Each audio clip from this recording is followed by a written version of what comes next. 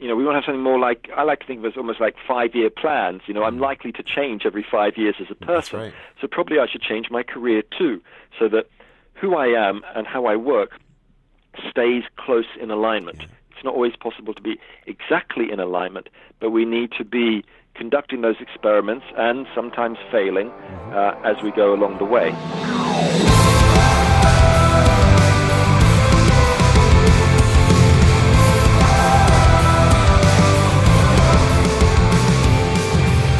What's going on, my friends? Thank you so much for joining yours truly, Ryan Caligiuri, on this week's episode of Cut the Crap Podcast, where every single week I'm reading a book, condensing it down to its core golden nuggets, bringing the author on the show to have a conversation about the golden nuggets.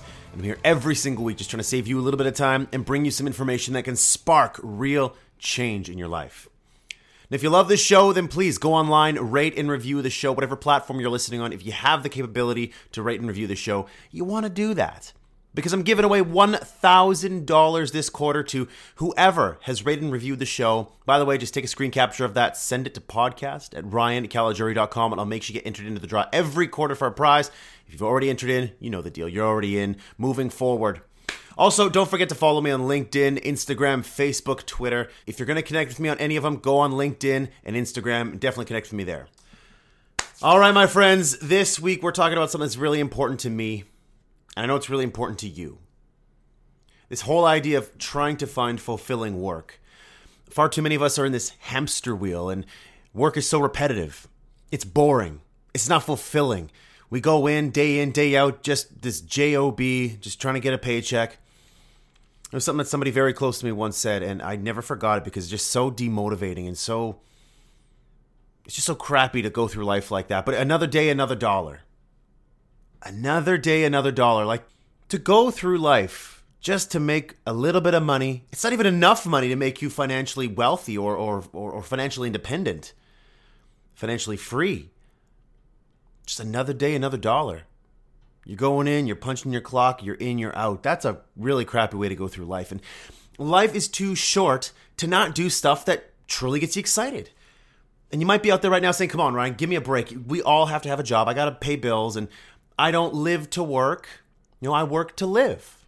Hey, that's fair, but the really sad reality of that is that you're putting in 40 plus hours every single week into something that you're not really excited about. You don't have to do that. You can change. And I know some of you out there right now, you're probably rolling your eyes at me and saying, come on, Ryan, that might be the case for some people, but that's not the case for me. No, get rid of that mindset. The mindset sucks. If you have that mindset, guess what? You will never change. Sorry to come down hard on you like that on a Monday morning, but it's true. If you have a crappy mindset like that, you will never get out of that rut. It's the difference with the person that says, I can't afford that. Well, I'll never be able to afford that. Yeah, that's beautiful, but I'll never be able to afford that. Guess what? What you just said there is so important. The language you use, the words you use are so important. I'll never be able to afford that. By saying that, it automatically closes you off to any opportunity to afford that. Instead of saying, I'll never afford that, and just closing it off in your mind, say, how can I afford that? If you say, how can I afford that? All of a sudden, your mind starts looking for different things. Your creativity starts to spark. You start to look in different directions for things that you could do to make more money in order to afford that. And the same is true when you're finding fulfilling work. If you say, hey, I'll never be able to find fulfilling work, that's not for me, what do you think is going to happen to you? You're never going to find fulfilling work.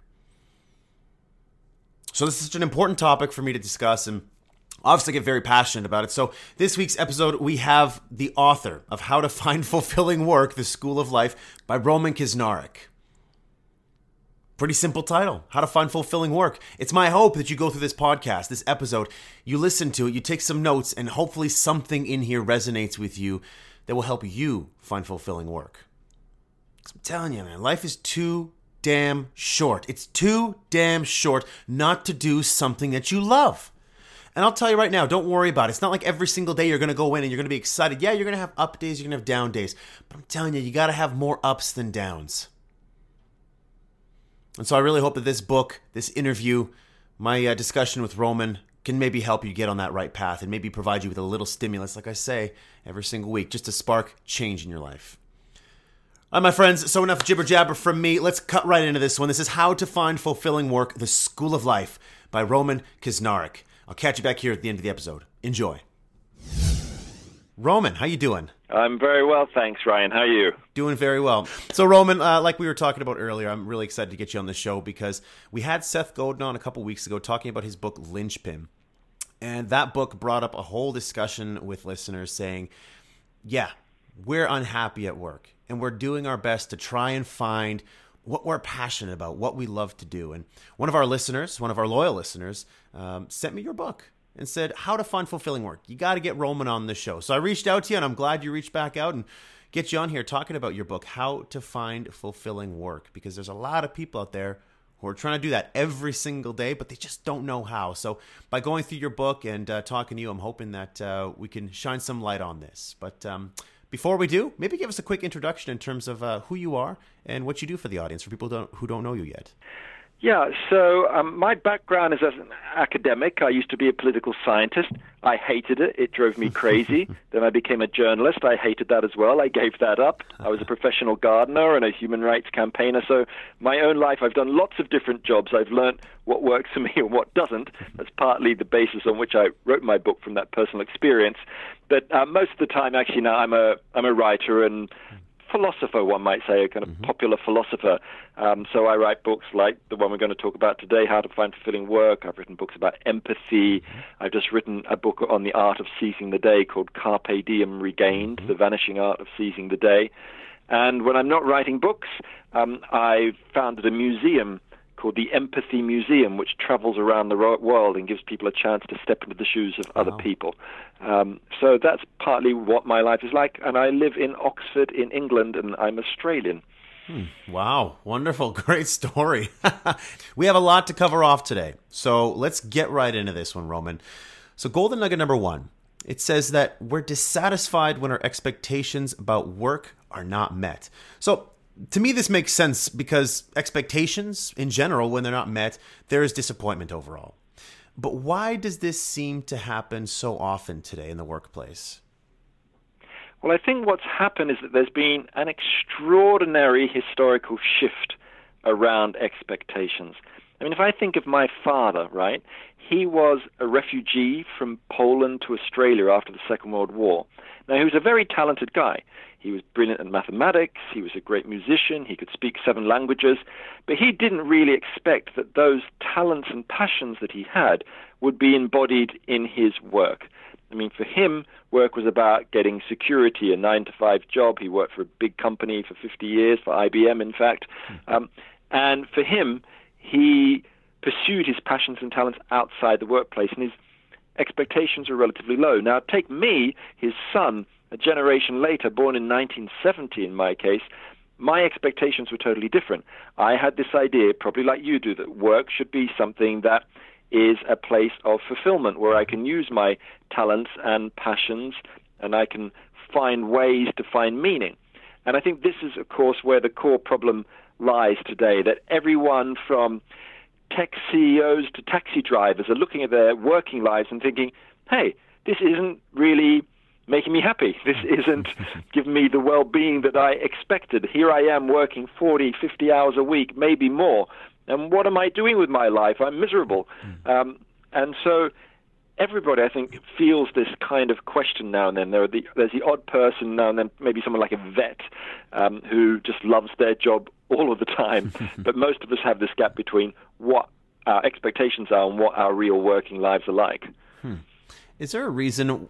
Well, I guess maybe it's a part of that reason just because we have too many choices today. Like friend of the show and former guest of Cut the Crap podcast, Barry Schwartz, he says that the consequences of facing too many options is not feelings of happiness and liberation, but sort of a paralysis and an inability to do anything at all. So is it because that we look outside of our job often and we see, wow, there's so many different options out there, that it kind of doesn't allow us to appreciate what we have? Is that kind of a part of it? Or is it just that people are not passionate about what they're doing? What is it? I think there are a lot of things going on. I think one of the things that's happened, of course, is the rise of the self-help industry over the last 50 years, roughly, probably ever since Dale Carnegie started writing, back in the 1930s, 1940s. And that's contributed to this shift in expectations. And we're asking more and more questions about who we are, That comes out of the self-help movement. It comes out of psychoanalysis and Sigmund Freud and stuff like that. But part of the satisfaction is, as Barry Schwartz argues very well in his work on the paradox of choice, which is that we have many more options before us in some ways. I mean, if you were Benjamin Franklin, there weren't that many job options you had when you were a young man. You know, he ended up working as a printer's apprentice. You know, you could have been a baker or a candle maker. But today, if you look online on the jobs pages, you might find a website with 12,000 different jobs. And as Barry Schwartz points out, when we've got all these choices before us, we're so worried about making the wrong choice that we sometimes end up making no decision at all. And we stay in jobs that are long past their sell-by date. And so I think he's right that that is indeed, you know, part of the problem. And of course, the other thing is that most of us, not all of us, are no longer sort of living like we lived in medieval times, just trying to deal with death and pestilence and getting enough to eat. You know, we've got enough time to sit back and kick back a bit and think, okay, what am I doing? Why am I doing this? Do I want to be stuck in a you know, this kind of a boring job all my life? Do I want to be a lawyer for 42 years? And there's one other factor which I think is really important, which is that the idea of a job for life no longer exists. You know, as I mentioned, my father, he worked for the same company for 51 years. Now, that no longer is a possibility. The average job lasts 3-4 years, so we're having to make more and more choices, and that raises more and more questions throughout our working lives about what we are going to do, and that can make us pretty anxious. Well, that really leads us off into our next golden nugget number 2, which says that it's not easy to leave the career path you're on, but if it's not fulfilling, change it. So when I hear that, isn't that easier said than done? Like, talk to the people out there who they believe that change is hard. You know, there's some people who are listening to the show right now, and, you know, maybe you're listening to the show right now out there and you're saying, listen, guys, like, I really want to find fulfilling work. I want to change, but I don't have the luxury of doing that. I have bills to pay. I have kids to put through school. You know, I'm in a job right now that I feel trapped in. So, Roman, talk to the people out there who believe that change is hard when you're saying, hey, if it's not fulfilling, just change. I absolutely agree that change is hard. I mean, most people find it difficult, and our brains are wired to stick with what we know for security rather than change. I mean, there's a very famous experiment done by psychologists Dan Kahneman and Amos Tversky, where they asked people to bet on a toss of a coin. And if the coin landed tails, landed down, you'd lose $100. The question is, how much would you have to be offered when the coin landed heads for you to be willing to take the bet? And if people were offered a loss of $100 for tails and a win of $100 for heads, most people wouldn't take the bet. If the loss was 100 for tails and 150 for heads, still most people wouldn't take the bet. But if the loss was $100 for tails and if it landed heads, you'd win $200, most people would take that bet. And the conclusion was that the pain from a loss is about double the pleasure from a gain. Or, in other words, we hate losing about twice as much as we like winning. And when it comes to career choice and career change, it means we like sticking with what we know. Our brains are wired to stay with what we know, and that's part of what makes change hard. We're worried about what happens if it all goes wrong. So then that raises the question of, well, if we feel that, what do we do? Well, if I was going to build a temple in honor of fulfilling work, it would have etched in stone over the front of it, act first, think later. Those 4 words. And let me say something about what I mean by that. Basically, for the last 200 years, when people suggest, well, how do you make decisions in life? The Enlightenment tradition, going back to the 18th century, said what you do is you think first and you act afterwards. In other words, you do lots of planning, you make lists of your strengths and weaknesses, you do lots of job research into different careers, and then you start sending out your resume or your curriculum vitae. Now, that might get you a job, but it's unlikely to be a fulfilling one. Why? Because you haven't tried out these jobs in reality. We have a lot of false expectations about what it might be like to be a journalist or a car mechanic or whatever it happens to be. We're often completely wrong because we haven't done any shadowing or volunteering or interning. And so what the current research tells us about finding fulfilling work is what you need to do is act first and think afterwards. Instead of act first and think later. Now, then your listeners might be thinking, yeah, well, that's all very well to say, well, am I going to just give up my job tomorrow morning and not be able to put shoes on my children's feet? So what do you do? Well, what you can do is what I think of as branching projects. So let me give you an example from my own life. I once had this job where I was absolutely miserable. I was working as a kind of community worker, but it started off good. I ended up being bored and becoming just like a manager who was just sending emails all the time. So I thought, I want to change this. What I really want to do is start teaching my own classes on the art of living. And I said this to my wife. She said, well, why don't you just go and do it? And I said, well, I can't do it. I mean, I don't know what I teach. I don't even know where I teach it. I don't know if anybody would come to my classes. Anyway, I complained about this for about 3 months. And then suddenly she turned to me one day and just said, look, why don't you just start teaching your classes in the art of living in our kitchen next Saturday on the weekend? And there was like a bolt of lightning went into my brain. I thought, I've got to do this. So I sent out some emails to some friends and friends of friends. And that actually 2 Saturdays later, I had 8 people come round to my kitchen. I made them a lasagna. Wow. And I taught them a course on how to rethink your ideas about love and time. And I didn't know what I was doing. I was like going by the seat of my pants. But it was exhilarating, and it worked. And then I started doing more and more of these classes in my kitchen. Then I started doing them in public spaces, and that ended up me helping found a global emotional intelligence organization called the School of Life, which now exists in 14 countries. But the point, right, to make the point about with this long answer, is that when I started doing these classes, I didn't give up my job straight away, my old job. I kept it for about 3 months because I was doing these experiments on the side. And once I'd built up the confidence to overcome that natural risk aversion that I was talking about with our brains, then I was willing and able to make the leap to doing it full time. In other words, act first, think later, but do these little experiments on the side, these branching projects. That's one way to do it. What a great piece of advice. And for all you out there in Cut the Crap Podcast Nation, I tell you this all the time. When you are looking to move outside of your job, again, just like you do if you're a product developer, you develop what's called an MVP, your minimal viable product. That's exactly what Roman just suggested there. He tested something out in his own kitchen. It was low budget. He didn't have to go out to a hotel and rent a room and order a continental breakfast and provide this big event. He didn't need to do that. He just took a baby step, a small step, to just test out his concept, to see if there was something there, to get some experience, to get in the corridor, so to speak. And it's just those small changes that you can start making on the weekend, after work, after your 9 to 5, to start changing your life. I truly love that piece of advice. It's excellent. So I think one of the keys to it is that it helps build up confidence as well. That's really important. You test the idea and you test your confidence. Great addition. Absolutely. Absolutely. In Golden Nugget number 3, it says that fulfilling work doesn't mean anything about money and status, but making a difference does give you a sense of meaning. So first tell us why money and status are not fulfilling, because I think there's a lot of people out there who believe that with a high-paying job, they can fuel a lifestyle that is meaningful. And then once you go through that, talk to us about making a difference and combining that with enterprise. Yeah, I think money and status are pretty old-fashioned aspirations. I mean, people have sought money in their jobs for 500 years, ever since the Spanish conquistadors came to the Americas in search of gold.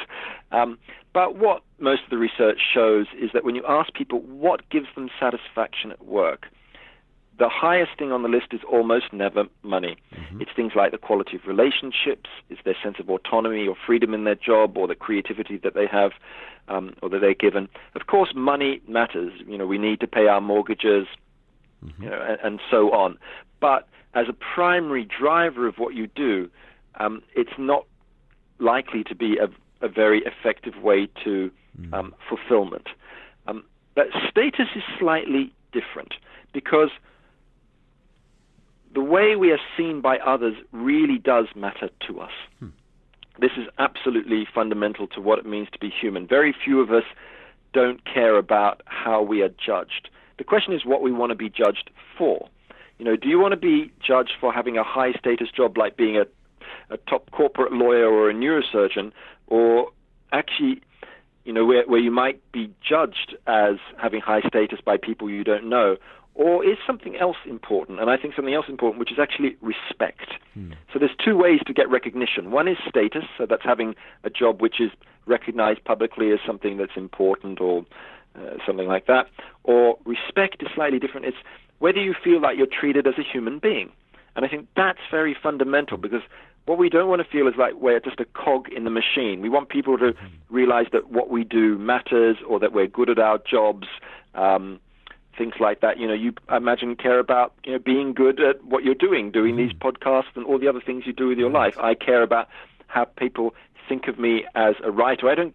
For me, it's not important that a writer is a high or low status job. What matters to me is people think my writing is good, and that people treat me with respect. I once had a job as a gardener, professional gardener. I learned something very important.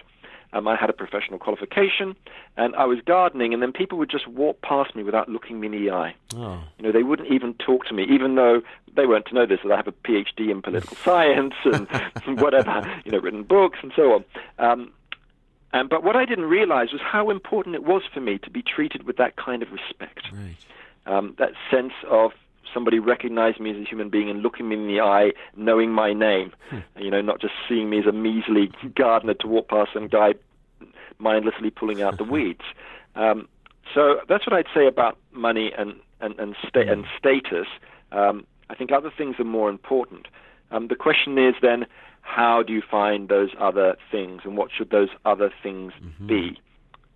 There's a lovely quote attributed to Aristotle, which is, "Where the needs of the world and my talent and your talents cross, there lies your vocation."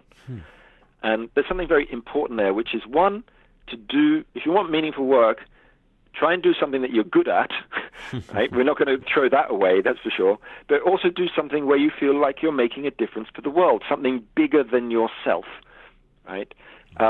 Human beings tend not to thrive when they're just pursuing their self-interest. This is, the fundamental finding of the last 100 years of psychology, that we are social animals. We're wired for empathy and social cooperation and mutual aid, that we like to share our lives with other people. So giving to others is one of the best ways to make us feel good.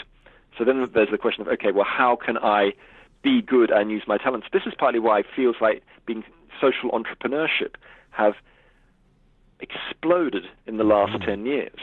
There's an organization in London called Escape the City. It was set up by some guys who were investment bankers and management consultants working in London. They were young guys, and they thought, I like using my mathematical skills to help my management consultancy, but actually I don't want to just make rich companies richer or rich people richer. I'd rather use my talents that I've learned doing my MBA or whatever it is to do something that not only makes money but also has good environmental impact or decreases inequality and so on, that I can put these two things together.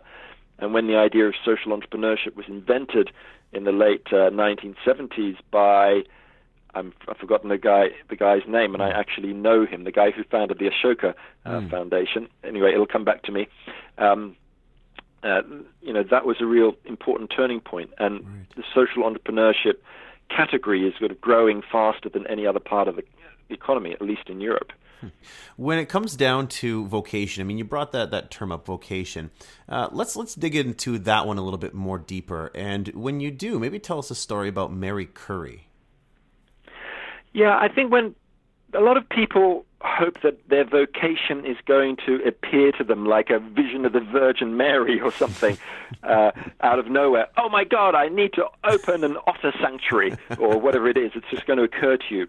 Well, I'm sorry to say it doesn't normally happen like that. Instead of finding vocations, I like to think that we grow our vocations through experiments. And Marie Curie, who you mentioned there, one of the world's most famous scientists, she won 2 Nobel Prizes in chemistry and physics, in about a century ago. And the thing about Marie Curie is that when she started her career, she wasn't aiming to discover all sorts of new chemical elements and discover the secrets of radiation and win 2 Nobel Prizes. She went into medicine, then she fell into doing some PhD research on weird kinds of metals, And then she ended up getting obsessed with this idea of around radium and polonium and these other things that she ended up discovering in chemistry. But it was an experimental process for her, the way she discovered her vocation. She grew it over time. She didn't always enjoy her job either. I mean, she wasn't jumping for joy all the time, but it was meaningful because she was doing something which psychologists sometimes call has a transcendent cause, something you believe in that goes beyond yourself. And I think she's a very good model. And what it tells us is something really important, which is that we need to try and see our careers as places and spaces for experiments. You know, when you're 16, you might decide what you want to do, but we are really terrible judges of our future selves. Yes. You know, we're not only bad judges of what careers might be actually like in reality, but we change through time. You know, I have children now, and my ideas about what a good career is has shifted because of that. And so we need to be willing to change and to be flexible. We don't want to have something like, you know, we want to have something more like, I like to think of it as almost like 5-year plans. You know, I'm likely to change every 5 years as a person. That's right. So probably I should change my career too, so that who I am and how I work stays close in alignment. Yeah. It's not always possible to be exactly in alignment, but we need to be conducting those experiments and sometimes failing as we go along the way. But failures can be difficult, of course, I admit that, and sometimes it can be a disaster.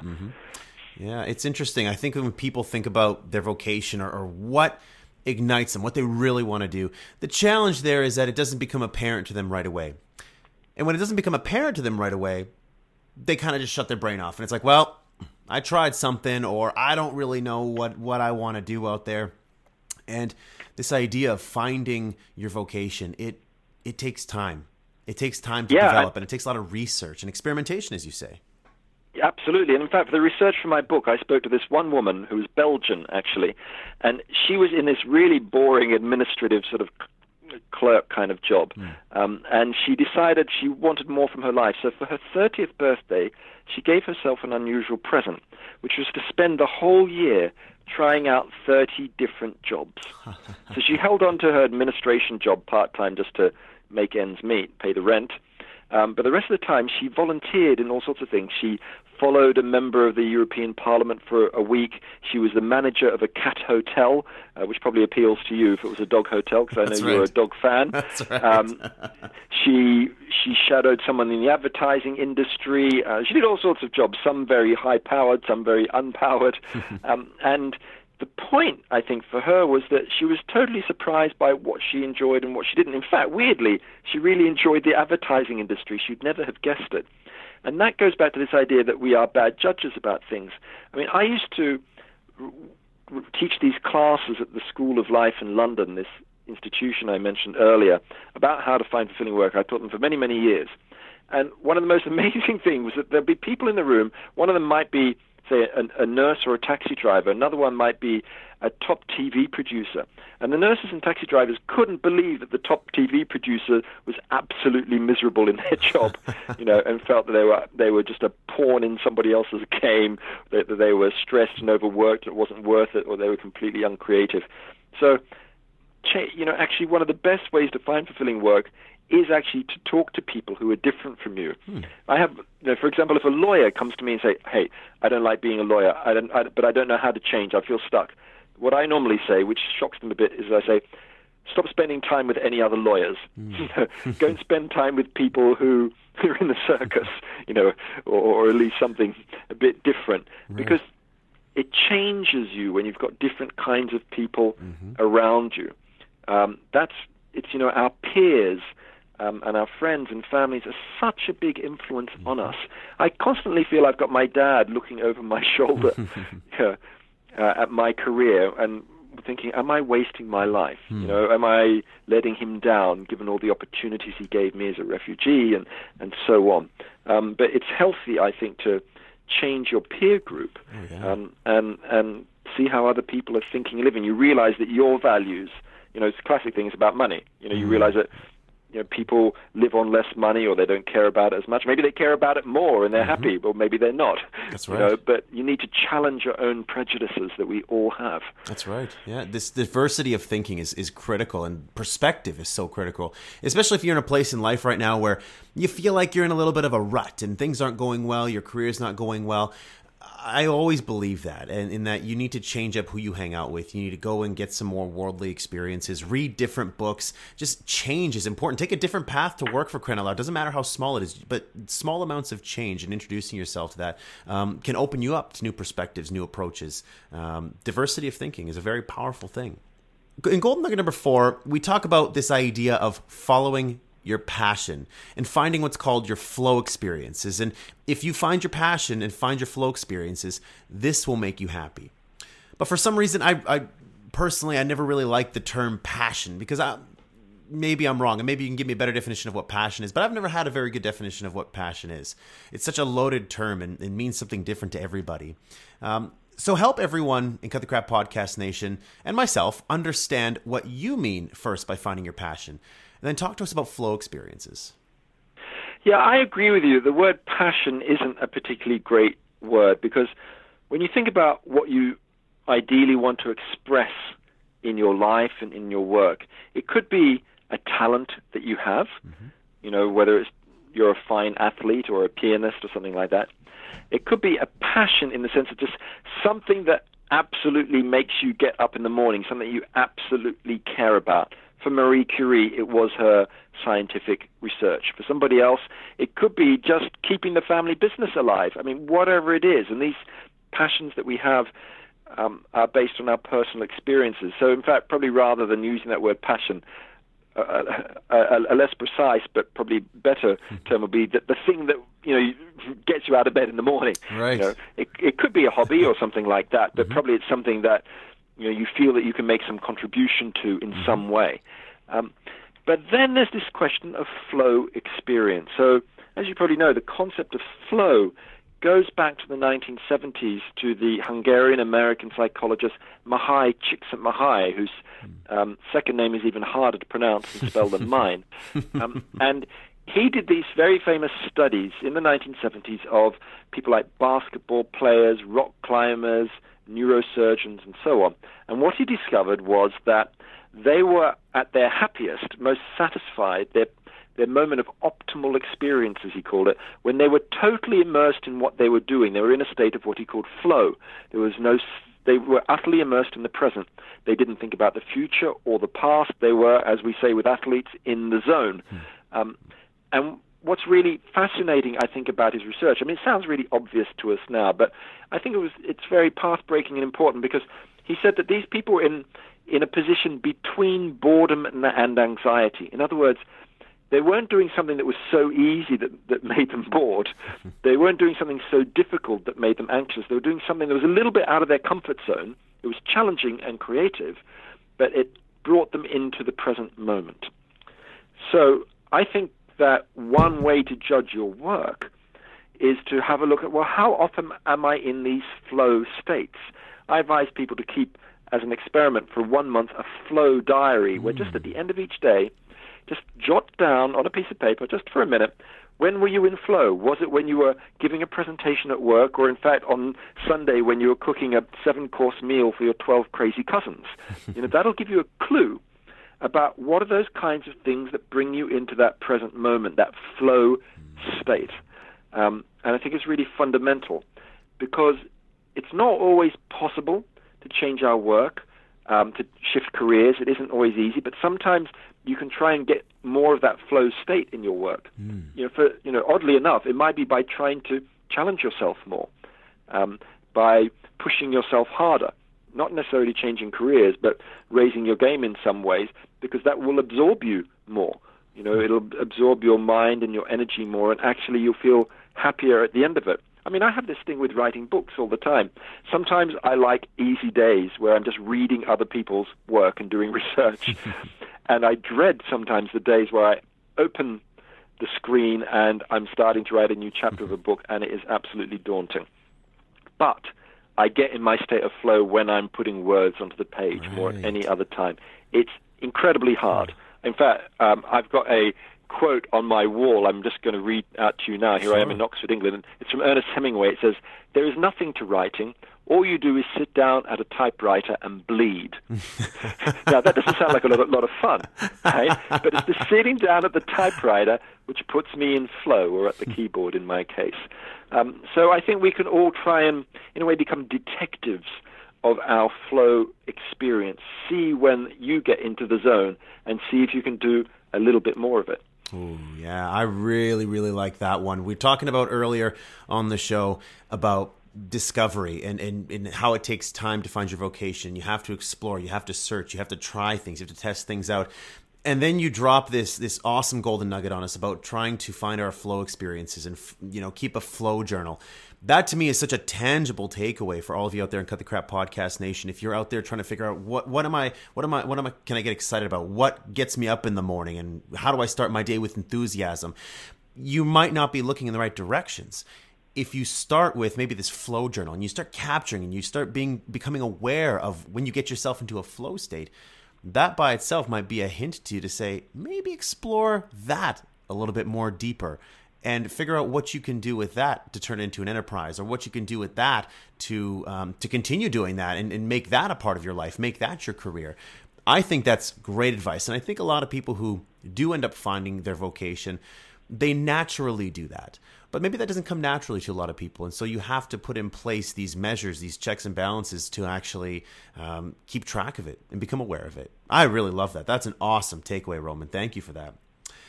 Our next golden nugget number 5. It says that if you're looking for fulfilling work, you should seek freedom. So the problem today is that most people, they're trapped in this hamster wheel that it's just so damn repetitive day in and day out. So people don't feel freedom. So talk to us about this idea of seeking freedom. How do we do that? Yes, so I think that freedom is an underrated element of what we need in our work. That human beings really thrive on having a sense of autonomy. If you feel trapped, if you feel like you're doing something that you haven't chosen to do, ultimately this diminishes us and erodes us over time, and if you feel like you're just a cog in the machine and so on. So then the question is, how can we have that sense of freedom, that sense of agent, the sense that I am the author of my own life, not someone else writing my story for me? Well, broadly, I think there are two things we can do. One is to try and find freedom in our existing work. Okay, now the biggest way to do that probably is to go freelance and to stop working for a big company and work for yourself. Now, this is an incredibly difficult thing to do because of all the insecurities that it brings along. I remember when I went freelance, well, suddenly I didn't have that check coming in at the end of the month. That's right. And that can be a scary thing. Now, one of the curious things about people who start working for themselves is that once they do it, they almost never want to go back to working for a big company again, even though they have to deal with insecurity of income, even though they might be working longer hours than they ever did, running their beach cafe or whatever it happens to be, rather than working as an accountant. They almost never want to go back because that sense of freedom and autonomy is so important to us. And I think something else is really interesting here is that, well, another way to express freedom is that I like the idea of aspiring to be a wide achiever rather than a high achiever. Now, the old idea of, if you're a sort of smart or intelligent person, your career's advisors and friends and family probably say you should become a specialist in something. Okay, you should become an aeronautical engineer or an orthodontist or whatever it happens to be. But there is that kind of thing, of course, can be fulfilling. But we all know, I think, that we are many people. There are many petals of ourselves that ideally our working lives would help us unfold. Think of someone like Leonardo da Vinci. In any one week, he would have been painting portraits for an artistic patron, and then doing some engineering experiments, and then also doing some anatomy studies on the weekend. He was always doing many different things. He's the classic wide achiever, the Renaissance generalist. And that, I think, something that more and more people are doing today, partly as a way of expressing their freedom and their many sides. That you might work 3 days a week as an accountant and 2 days a week as a wedding photographer or something like that. And in fact, it's quite a smart thing to do in an age of downsizing and outsourcing and so on, where we don't have secure jobs. If you've got 2 or 3 on the go at the same time, well, if one of them dries up, well, you've got a kind of insurance policy. You've still got something else that's going. So I like the idea of asking yourself, if I were a wide achiever, what would I do to try and embody that? Right. What are the different kinds of the portfolio of careers that I might try and pursue, different things at the same time? But I think there's a third approach to freedom, broadly, which is to give up on the idea of finding fulfilling work and have a fulfilling life instead.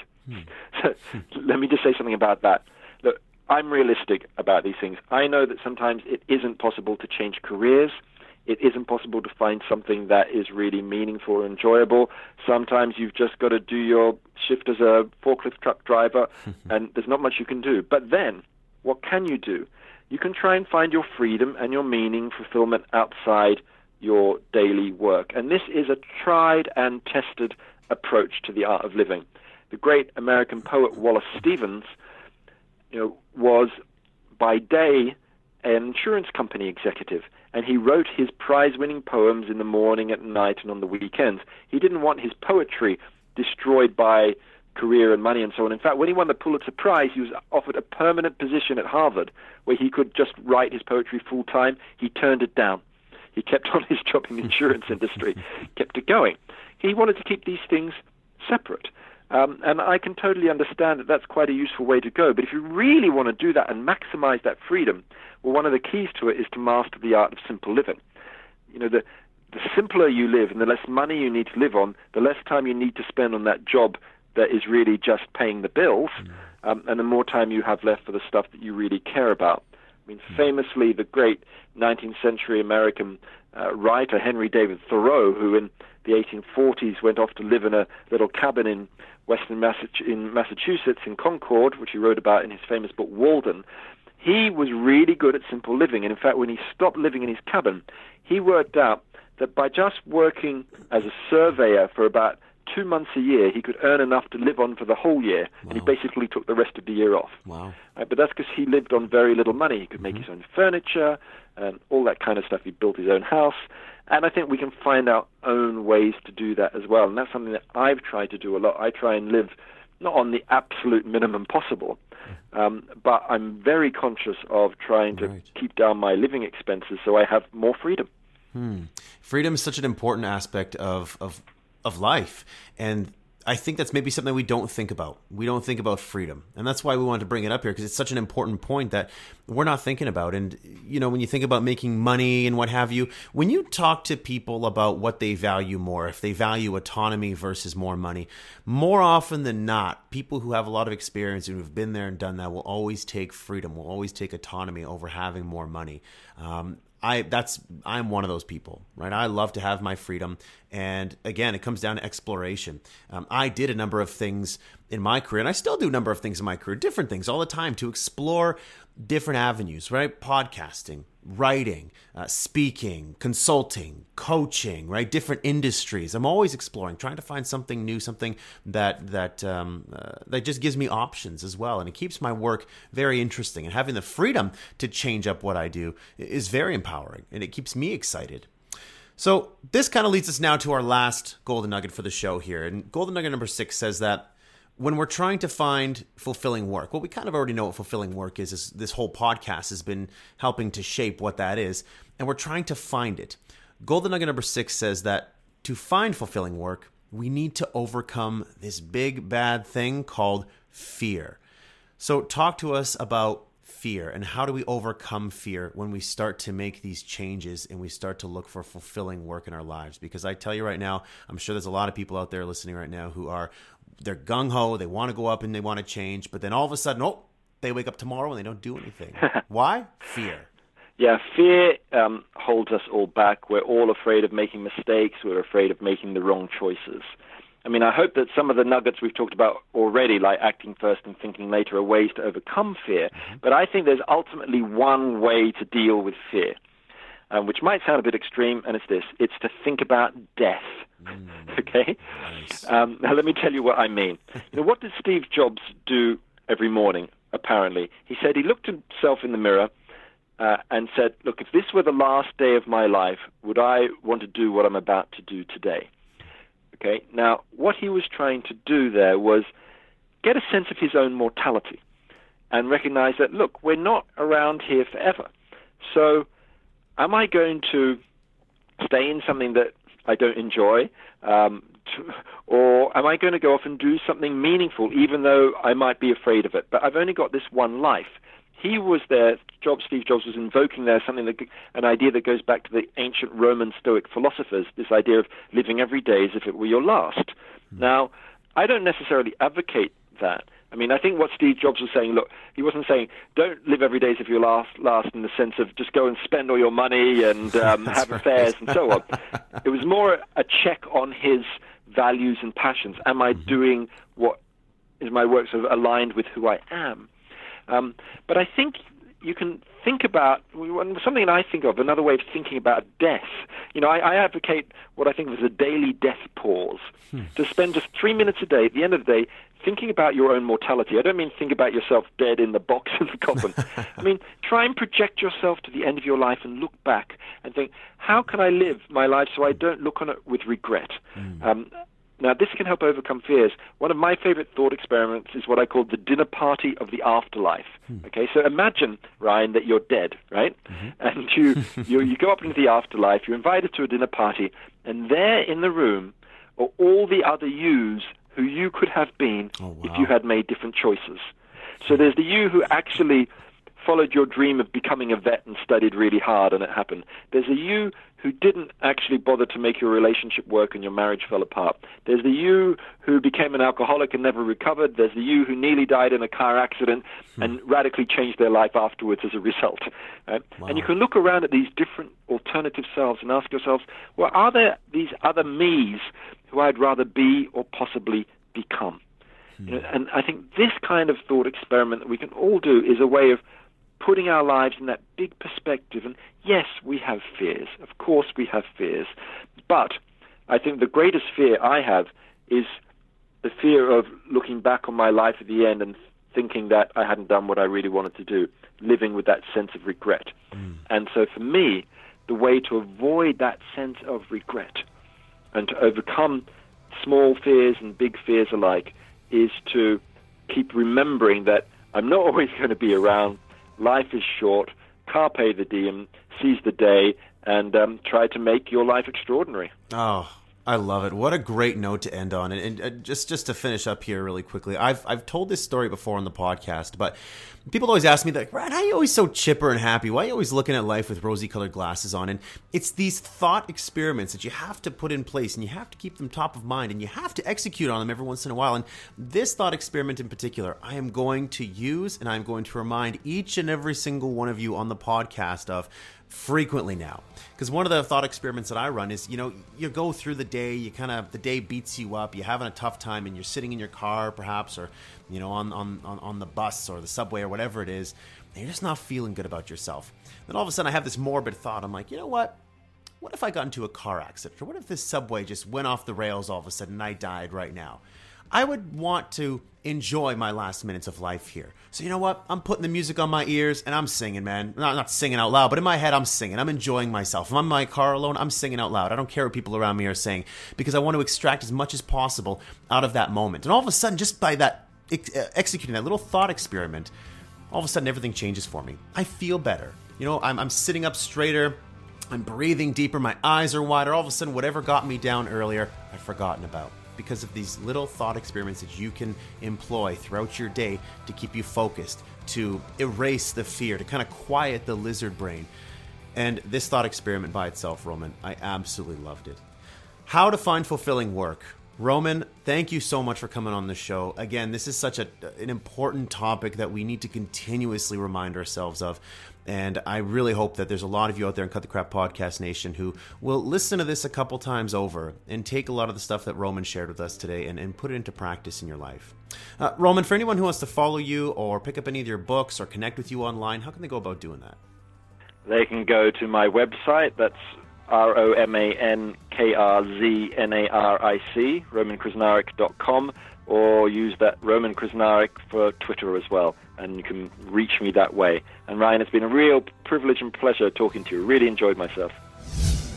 All right, my friends, there we have it. That is How to Find Fulfilling Work, The School of Life by Roman Krznaric. I really hope that there was something in this episode that created a spark for you. I really do. Because there's some of you out there right now in the gym or on the subway, in the car ride to work, or coming from work, whatever it is you're doing. There's some of you out there that are just saying, there's got to be more to life than this crappy job I'm in. And yeah, there is. There truly is. But you got to start thinking that way. And if you don't have the right people in your life who are going to help drive that change, who are going to help to motivate you, inspire you, then hell, send me a freaking email, for crying out loud. Send me an email. There's so many of you out there who reach out to me on LinkedIn, on Instagram, through email. My email's ryan.caligiuri@me.com. Reach out to me. Send me an email. If you're having a tough time, I have no problem getting on the phone with you. I'm here to serve you. That's what I'm here to do every single week on the podcast. I'm not here just to put out a show. I'm here to really change people's lives. And I'm not a motivational speaker. I hate the term motivational speaker. I'm just a very excited person. Somebody who's very passionate. Somebody who's very aggressive. Somebody who likes to learn. And I guess that motivates people. And if that's what you need to light a spark under your ass, then please give me a call. Let me hear what you're dealing with. Let me hear the troubles you have. And I'd be more than happy to talk you through things.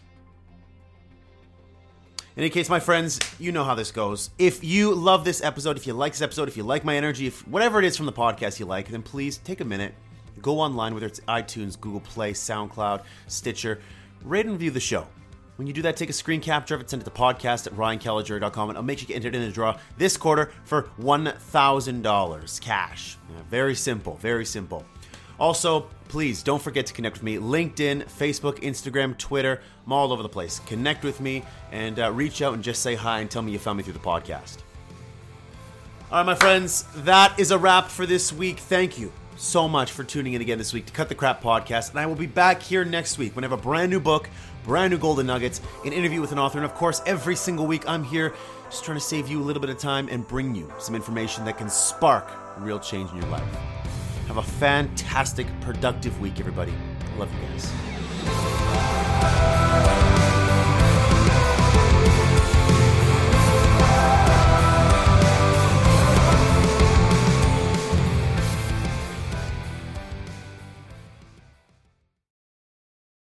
Work harder on yourself than you do on your job. Work harder on yourself than you do on your business. See if you can find some ways to multiply your value to the marketplace. And he said your income will immediately start to change.